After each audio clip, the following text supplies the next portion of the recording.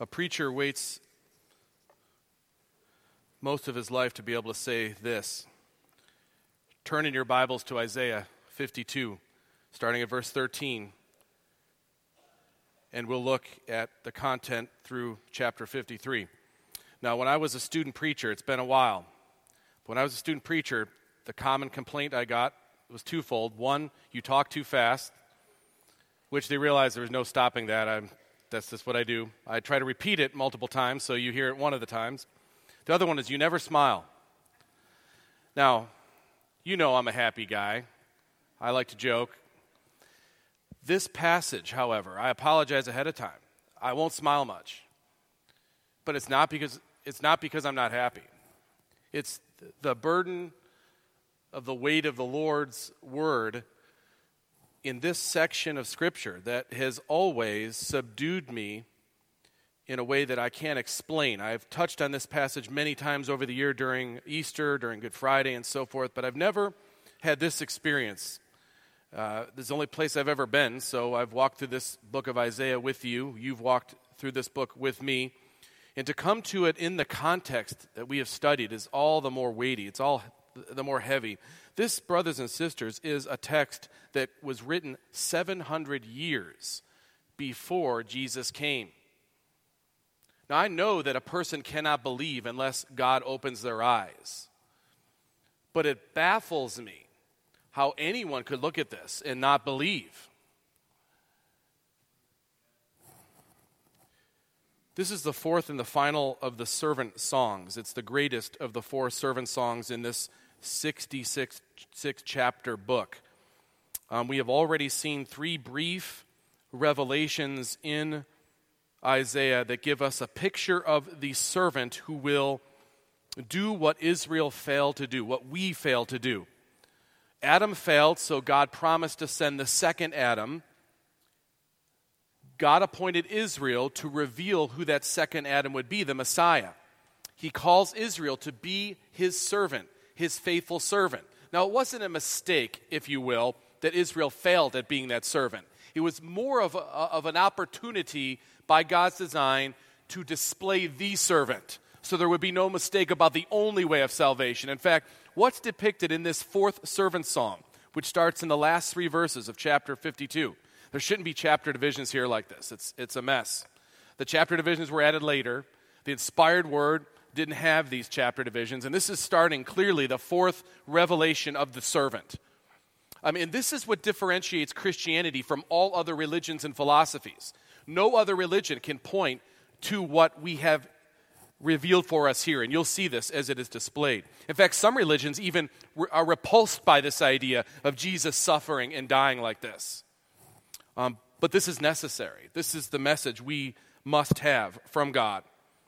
This passage in Isaiah is perhaps the best summary statement in the Bible of Jesus' purpose and coming in our place to take what we deserved so that we might be redeemed and saved. So please hear, I will read each of the next few weeks the whole passage, but then we'll take section by section this fourth servant song, looking at the first three verses today, which are on your insert. Hear now God's inspired and inerrant word, Isaiah 52:13 through chapter 53. Behold, my servant shall act wisely. He shall be high and lifted up, and shall be exalted. As many were astonished at you, his appearance was so marred beyond human semblance, and his form beyond that of the children of mankind, so shall he sprinkle many nations. Kings shall shut their mouths because of him. For that which has not been told them they see, and that which they have not heard they understand. Who has believed what he has heard from us, and to whom has the arm of the Lord been revealed? For he grew up before him like a young plant, and like a root out of dry ground. He had no form or majesty that we should look at him, and no beauty that we should desire him. He was despised and rejected by men, a man of sorrows and acquainted with grief, and as one from whom men hide their faces, he was despised, and we esteemed him not. Surely he has borne our griefs and carried our sorrows. Yet we esteemed him stricken, smitten by God, and afflicted. But he was pierced for our transgressions. He was crushed for our iniquities. Upon him was the chastisement that brought us peace, and with his wounds we are healed. All we, like sheep, have gone astray. We have turned everyone to his own way. And the Lord has laid on him the iniquity of us all. He was oppressed and he was afflicted, yet he opened not his mouth. Like a lamb that is led to the slaughter, and like a sheep that before its shearers is silent, so he opened not his mouth. By oppression and judgment he was taken away. And as for his generation, who considered that he was cut off out of the land of the living, stricken for the transgression of my people. And they made his grave with the wicked, and with a rich man in his death, although he had done no violence, and there was no deceit in his mouth. Yet it was the will of the Lord to crush him. He has put him to grief. When his soul makes an offering for guilt, he shall see his offspring. He shall prolong his days. The will of the Lord shall prosper in his hand. Out of the anguish of his soul he shall see and be satisfied. By his knowledge shall the righteous one, my servant, make many to be accounted righteous, and he shall bear their iniquities. Therefore I will divide him a portion with the many, and he shall divide the spoil with the strong, because he poured out his soul to death and was numbered with the transgressors. Yet he bore the sin of many and makes intercession for the transgressors. Franz Delitzsch, in his comments on this passage, wrote, "It looks as if it had been written beneath the cross upon Golgotha. It is the loftiest thing that the Old Testament prophecy has ever achieved." Let's bow together as I lead us in prayer. Lord, we sit here in awe when we read this, your ancient yet timeless word from Isaiah. Lord Jesus, that you would be willing to suffer at a level none of us could ever fathom. It makes us bow in humble thanks and adoration before you. Lord God, that it would be your will to exact this plan in order to bring down the dividing wall of separation that our sin has brought, so that we could be right with you, that we, by the Holy Spirit, could be made your adopted sons and daughters. It makes us cry out in thanksgiving and praise to you. Please, O Lord, help me to preach this passage and illumine our minds by your Spirit that we might understand and be transformed. I pray this in the name of Christ, the Lamb of God, who bore our sins. Amen. Polycarp was a disciple of the Apostle John in the first century. He died a martyr's death at the age of 86. He wrote quite a bit, but we only have a little bit of what he wrote at our disposal. In one small section from Polycarp, he says something about Isaiah chapter 52 and 53. He calls it the golden passionale of the Old Testament evangelist. Someone within a generation of seeing Jesus himself says this about Isaiah. You know, when you think of modern hero stories, the stories we like to hear, usually there's something like this. They're stories about fairness. They're stories about someone who's being treated wrong, and then a hero comes and rights the wrongs. The bad guys get it. The good guys get what they deserve, that is freedom and security, and they're liberated, and they get justice, and the bad guys get the punishment. That's the kind of story we like. Fairness, equity, justice. That's what makes us comfortable. We see it on display. We like it. But when we read the gospel story, when we read what Isaiah reveals about the will of God for his son, it strikes us. It's unfair what we see here. The life and the work of Jesus, it's about the unfair, really. The life and work of Jesus is about injustice. The life and work of Jesus is about an innocent representative taking the punishment that we deserve. We're the bad guys. Yet he, the good guy, takes it for us. The story of Jesus' life and work, it's shocking when you read it, and that's exactly how the text puts it in these first three verses. Astonishing, this whole thing that we see. It's astounding. It staggers us. It stuns us even. We, the guilty ones, are redeemed and set free by the unthinkable sacrifice of our innocent representative, God's servant, the only faithful servant to ever live, Jesus himself. For the next few sermons, we'll walk through this fourth servant song in the book of Isaiah. Let's begin it with the first 3 verses, the introduction. It sets the stage. It kind of summarizes the whole of what Jesus would come to do, this servant. It opens by foretelling of Christ's eventual exaltation, but it will bring back to our minds his necessary humiliation. We have not seen that in full in the first 3 songs. Now it unpacks it. There's no way to mistake it. This fourth song explains how guilty people are made innocent, how unholy people are made righteous. Starting at verse 13, the exaltation of our Savior, which will be the sum total of his work. As the Father accepts it, he will be exalted. And it starts this way, and it sets our minds in the right direction to understand who it is we are talking about, who it is that is the faithful servant of God. It says, "Behold, my servant shall act wisely. He shall be high and lifted up and shall be exalted." This opening salvo is important. There's a 3-fold exaltation of the servant. The servant will be high. The servant will be lifted up. The servant will be exalted. And it starts by saying, "Behold, my servant." God is using the same formula that he used with the other servant songs to introduce once again in a climactic way this fourth servant song. It's the servant Messiah.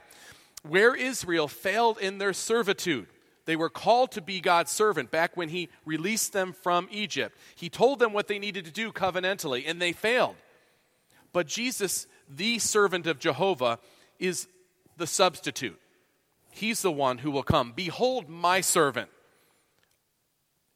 And there will be relief because we know we're not his faithful servant. And he says, "Behold my servant." It is the servant of the Lord that fulfills all of God's saving promises. The arm of the Lord will be revealed. He will visit his people. He will restore. He will redeem. He will purchase them. He will rescue them. And the world will see this salvation, as we discovered last week.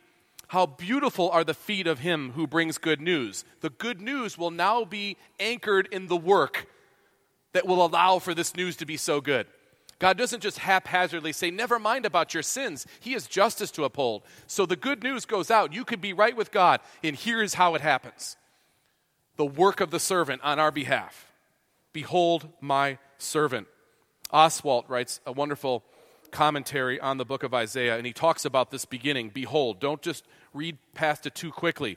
Behold, he says, serves not only as a stylistic element to mark the beginning of a new segment, but also as a call to pay attention to this one who is about to be described. He is the one through whom Israel's covenant will be restored, and through whom light will come to the nations. "Behold, my servant shall act wisely." This would be unlike any other servant Israel had known, themselves included, certainly their former kings, certainly the priests that they knew, even the prophets. "My servant shall act wisely." His wisdom will allow for the effectiveness that is required to pay. His wisdom will provide the necessary resolve for fulfilling his mission. One commentator says it could be translated, "See my servant, his wisdom prospers." Christ knew exactly what God had commissioned him to do, and there would be no failure. The Israelites watched their human kings fail over and over and over again. None of them could be looked upon as utterly wise. Even Solomon, for all his wisdom, we know of all the errors he made. And it was under Solomon's rule that the kingdom started to divide, and then under his sons divided completely. I mean, you can go back to Saul. He wasn't wise. Even David, for all that God thought of him passionately, and he did. David could not be one that would be identified as acting wisely across the board.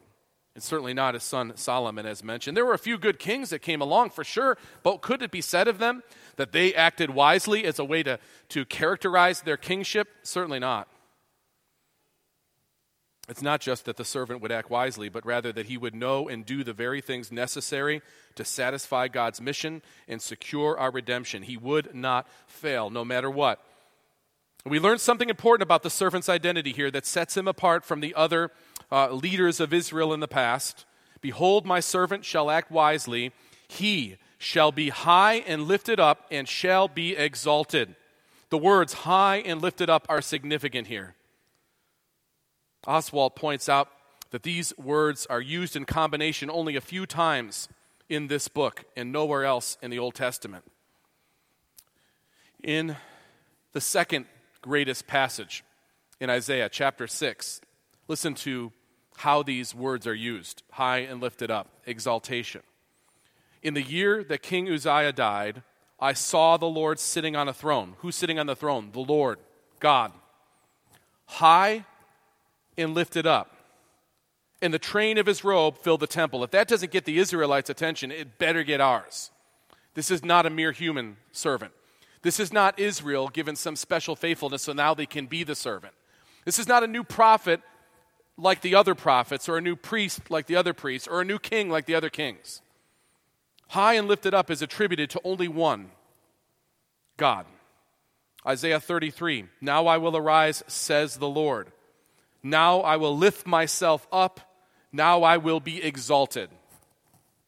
Later in Isaiah chapter 57, for thus says the one who is high and lifted up, who inhabits eternity, whose name is holy. I dwell in the high and holy place.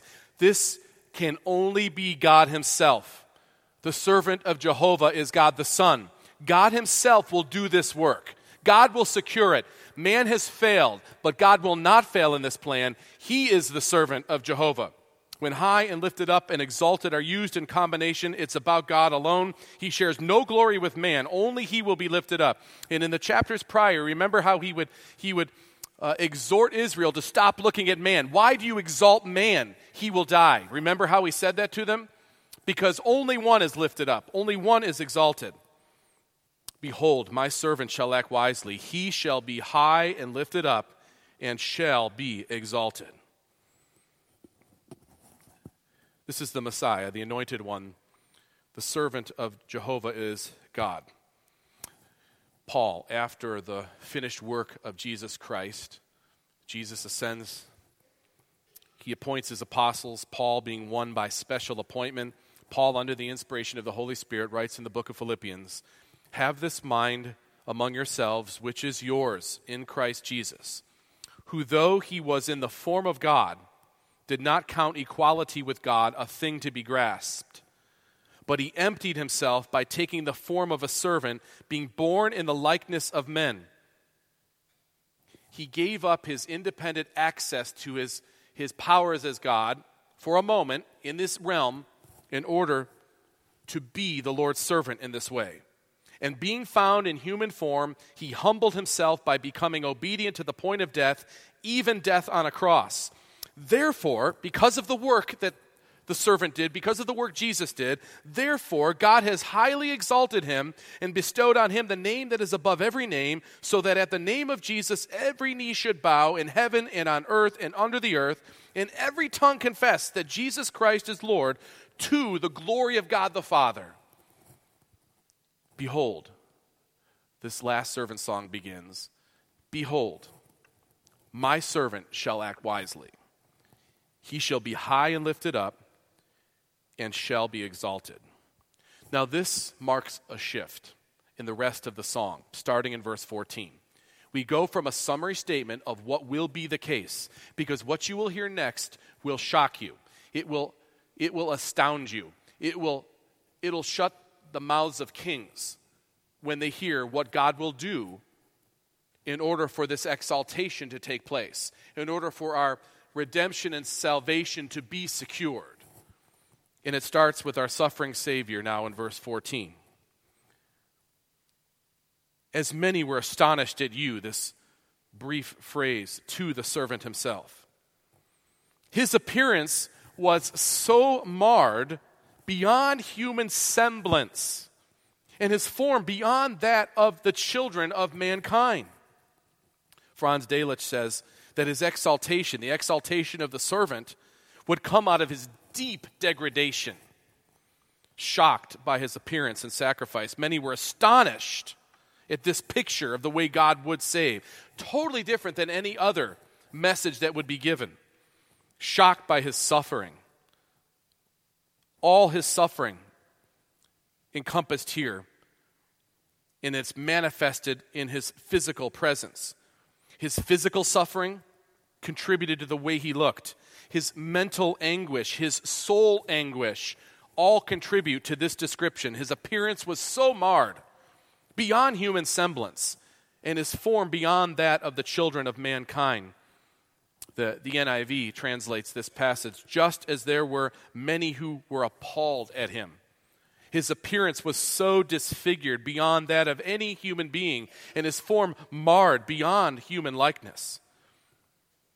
In a paraphrased version called the New Living Translation, but many were amazed when they saw him. His face was so disfigured, he seemed hardly human, and from his appearance, one would scarcely know that it was a man.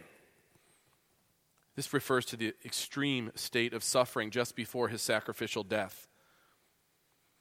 His appearance so marred.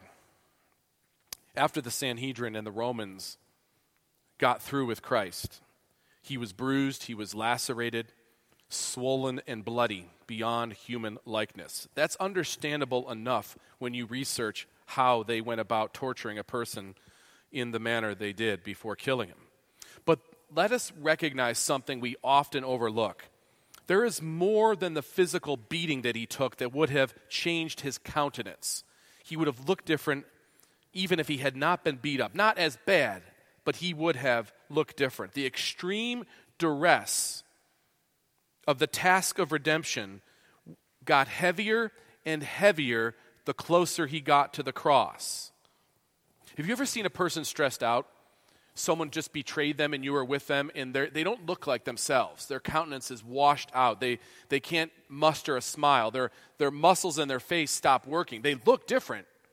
Have you ever seen someone who has been grieved? They've lost someone they love. They don't look like themselves at that moment. Almost unrecognizable when grief and despair can come upon somebody's normal countenance. But imagine, if you can, the soul anguish of our Lord as he took upon himself the weight of the burden of all the sins of all God's people of all time upon himself. And for appointed hours while he was on the cross, the Father turned his face away from the Son and left him with all the weight of that burden. In Psalm 22, prophetically written 300 years before this text, describes the soul anguish of Christ. My God, why have you forsaken me? Why are you so far from saving me from the words of my groaning? Oh my God, I cry by day, but you do not answer, and by night I find no rest. But I am a worm and not a man, scorned by mankind and despised by the people. All who seek me mock me. They make mouths at me, they wag their heads. He trusts in the Lord. Let him deliver him, they say to him. Let him rescue him, for he delights in him. Many bulls encompass me. Strong bulls of Bashan surround me. They open wide their mouths at me like raving and roaring lion. And I am poured out like water, and all my bones are out of joint. My heart melts like wax. It's melted within my breast. My strength is dried up like a potsherd, and my tongue sticks to my jaws. You lay me in the dust of death. For the dogs encompass me. A company of evildoers encircle me. They have pierced my hands and my feet. I can count all my bones. They stare and they gloat over me. They divide my garments among them, and for my clothing they cast lots. Verse 14, his appearance was so marred beyond human semblance, and his form beyond that of the children of mankind, because mankind, along with God, had forsaken him at that moment. Charles Spurgeon, in preaching on this text, he said that the whole of his passion was marred. The whole of his passion marred his countenance and his form with its unknown suffering. I restrained myself, Spurgeon says, lest this meditation would grow too painful. They bound him, they scourged him, they mocked him, they plucked off the hair from his face, they spat upon him, and at last they nailed him to the tree. And there he hung. His physical pain alone must have been very great, but all the while there was within his soul an inward torment which added immeasurably to his sufferings.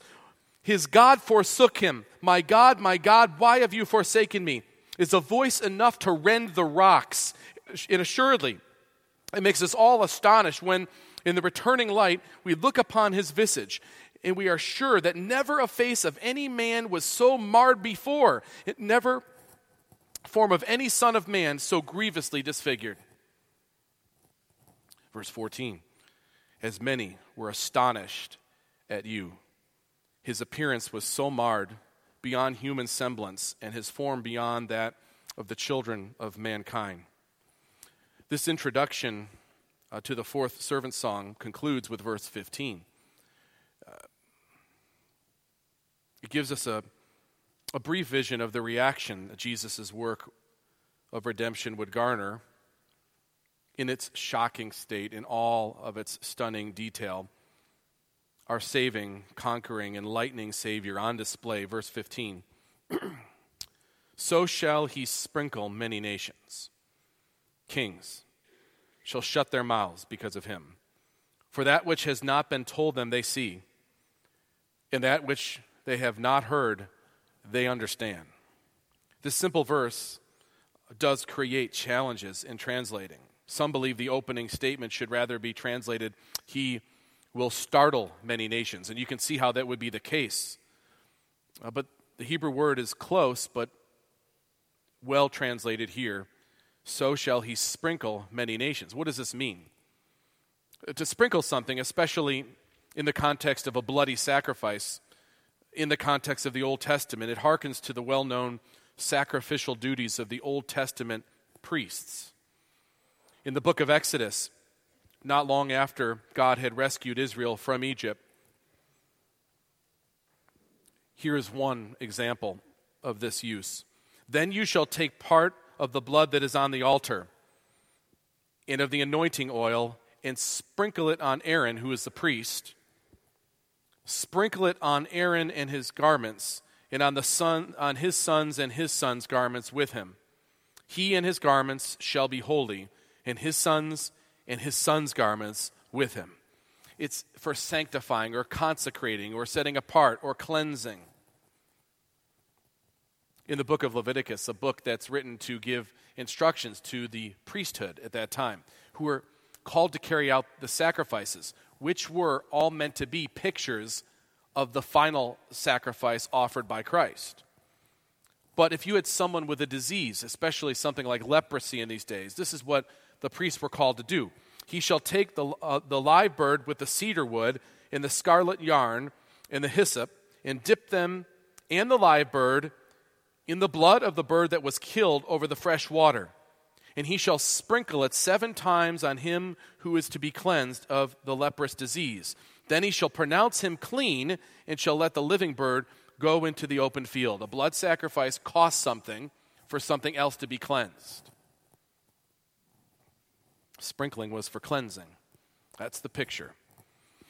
This is why in the New Testament, when the writer of Hebrews, this blessed book that ties all of this together for us in beautiful form, in the book of Hebrews, chapter 9, but when Christ appeared as a high priest of the good things that have come, then through the greater and more perfect tent, not made with hands, that is not of this creation, not that old tabernacle, now a heavenly one, he entered once for all into the holy places, not by the means of blood of goats and calves, by the means of his own blood. So when Jesus was on the cross and the temple veil tore in two, that symbolized our openness to go directly to God as people who are in Christ, because he's taken down that dividing wall. His blood has opened the way for us to be with God. And that's what the author of Hebrews refers to.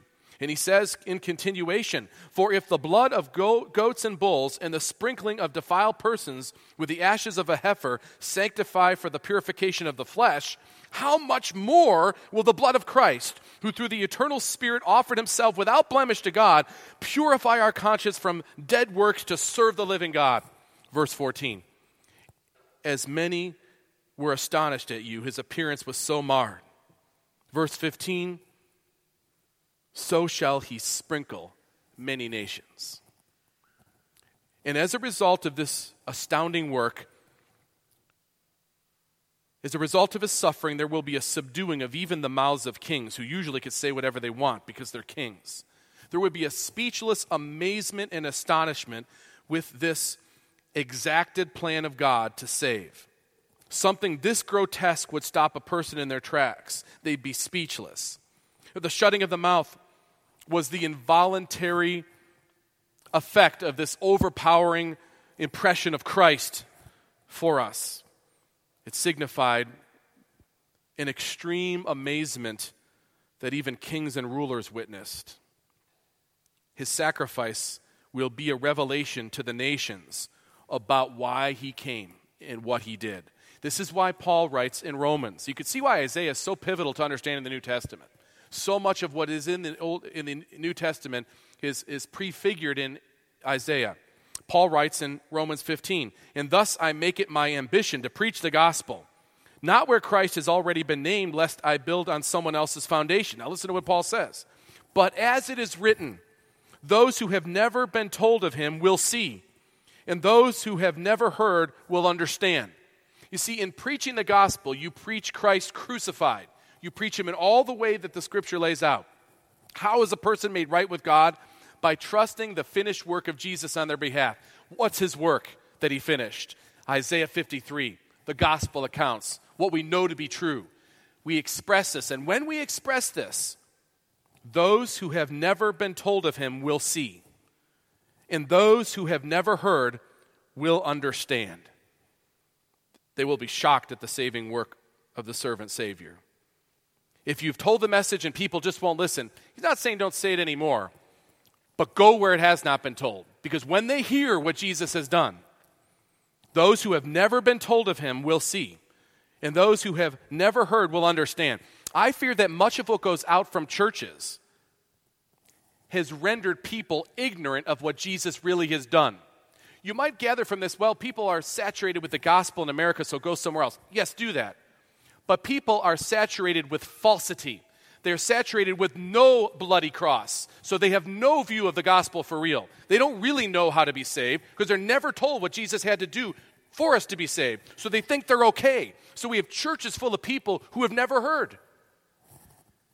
Those who have never been told of him, they'll see, and those who have never heard will understand when they read of the servant of Jehovah, as Scripture displays him. E.J. Young, a great commentator, wrote, "In former prophecies of the Messiah," he's talking about before this one in Isaiah, "the message of salvation has been presented in veiled form, but now for the first time it is set forth with glorious clarity."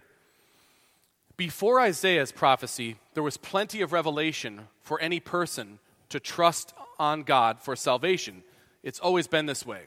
Abraham believed God's promises of salvation, so it was counted to him as righteousness, and God proved it to him through the sacrifice and all the rest of the ongoing revelation. Always plenty enough to rest upon God's promise and salvation and know it could not come from ourselves. But the clarity of how God would exactly do this doesn't come into view until we read it here, and that's why Young says, "Now for the first time it is set forth with glorious clarity." He goes on to say, "It is a message that could not possibly have its origin in the sinful heart of man. For all religions of human origin find in man himself the answer to all problems. But this message points to the servant of the Lord as their only hope." The fourth servant song of Isaiah opens by foretelling Christ's exaltation and humiliation for God's people. The fourth servant song explains how guilty people are made innocent, how unholy people are made righteous, The story of Jesus' life and work, it's shocking when you see how it ends in Scripture, at least before his exaltation. It's astounding. It's stunning. The story of Jesus' life and work has shocked and amazed anyone who hears it. We, the guilty ones, are redeemed and set free by this unthinkable sacrifice of our innocent representative, God's servant, Jesus himself. So, congregation, how might this work of Christ apply to you personally? How might it apply to us? Rest upon Christ. Rest upon Christ and his finished work for you. Do you see how insulting it is to God to act as though we could add something to what you see here? Rest in him alone. Trust no other merit but the merit of Christ for your eternal life. Because when you stand before God in judgment, all you will have is Christ. And he is enough. Let's pray. O sacred head, once wounded, and with grief and shame it was weighed down our Lord Jesus, scornfully surrounded with thorns. O sacred head, what glory, what bliss will now be ours. All we have, O Lord, is Christ, and we will spend eternity thanking you for that. In Jesus' name, amen.